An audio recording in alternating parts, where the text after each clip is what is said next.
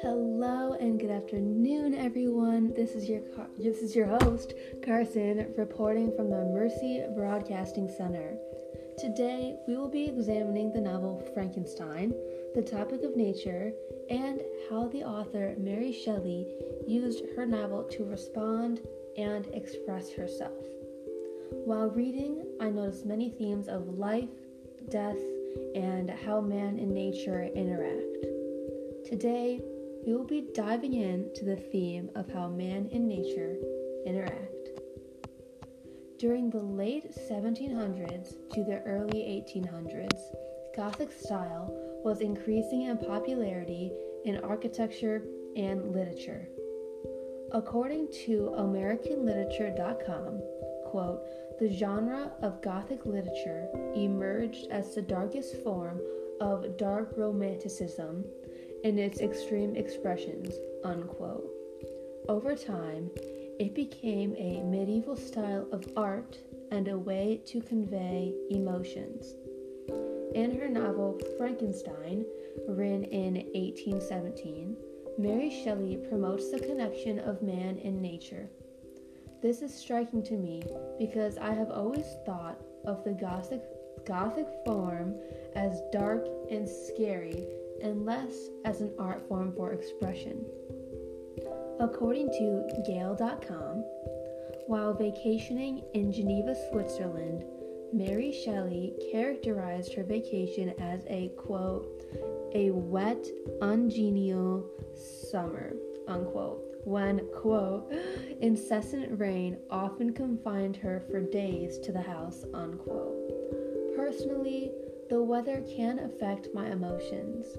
Nice weather makes it easier for my mood to be good, while gloomy weather leaves me saddened and a little somber.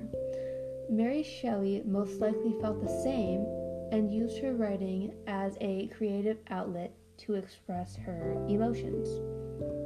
In the novel, the characters portray this human and nature connection through emotions. On page 80, right before Victor Frankenstein returned to the death site of William and spotted the creature, quote, the heavens were clouded, and he soon felt the rain coming slowly in large drops, but its violence quickly increased, unquote. On page 108, Frankenstein goes to the mountains to find clarity, but, quote, the rain was pouring in torrents, and thick mists hid the summits of the mountain, so that he even not saw the faces of those mighty friends, unquote. Soon, the creature emerges, and Frankenstein is filled with anger and fear. The use of bad weather foreshadows his bad emotions. Now to contrast, on page 19, the creature has a good meal and is on his way to a village when, quote, it was noon when he awoke, and allured by the warmth of the sun which shone brightly on the ground, unquote. The vibrant light reflected the hope and brilliant attitude of the fiend. This story actually does relate to mythology because powerful gods created the earth and its weather. One example of this is goddess Demeter. Now she could control the seasons and she had some control over the weather. When her daughter Persephone was taken into the underworld by Hades, she became very distraught and plunged the world into hunger because farmers could not grow crops in the bad conditions she was creating.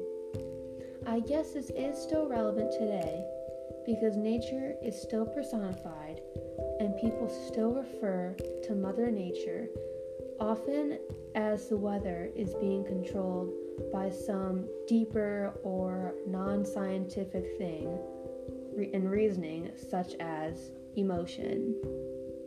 Okay, thank you for tuning in to my podcast. Come back for another episode soon.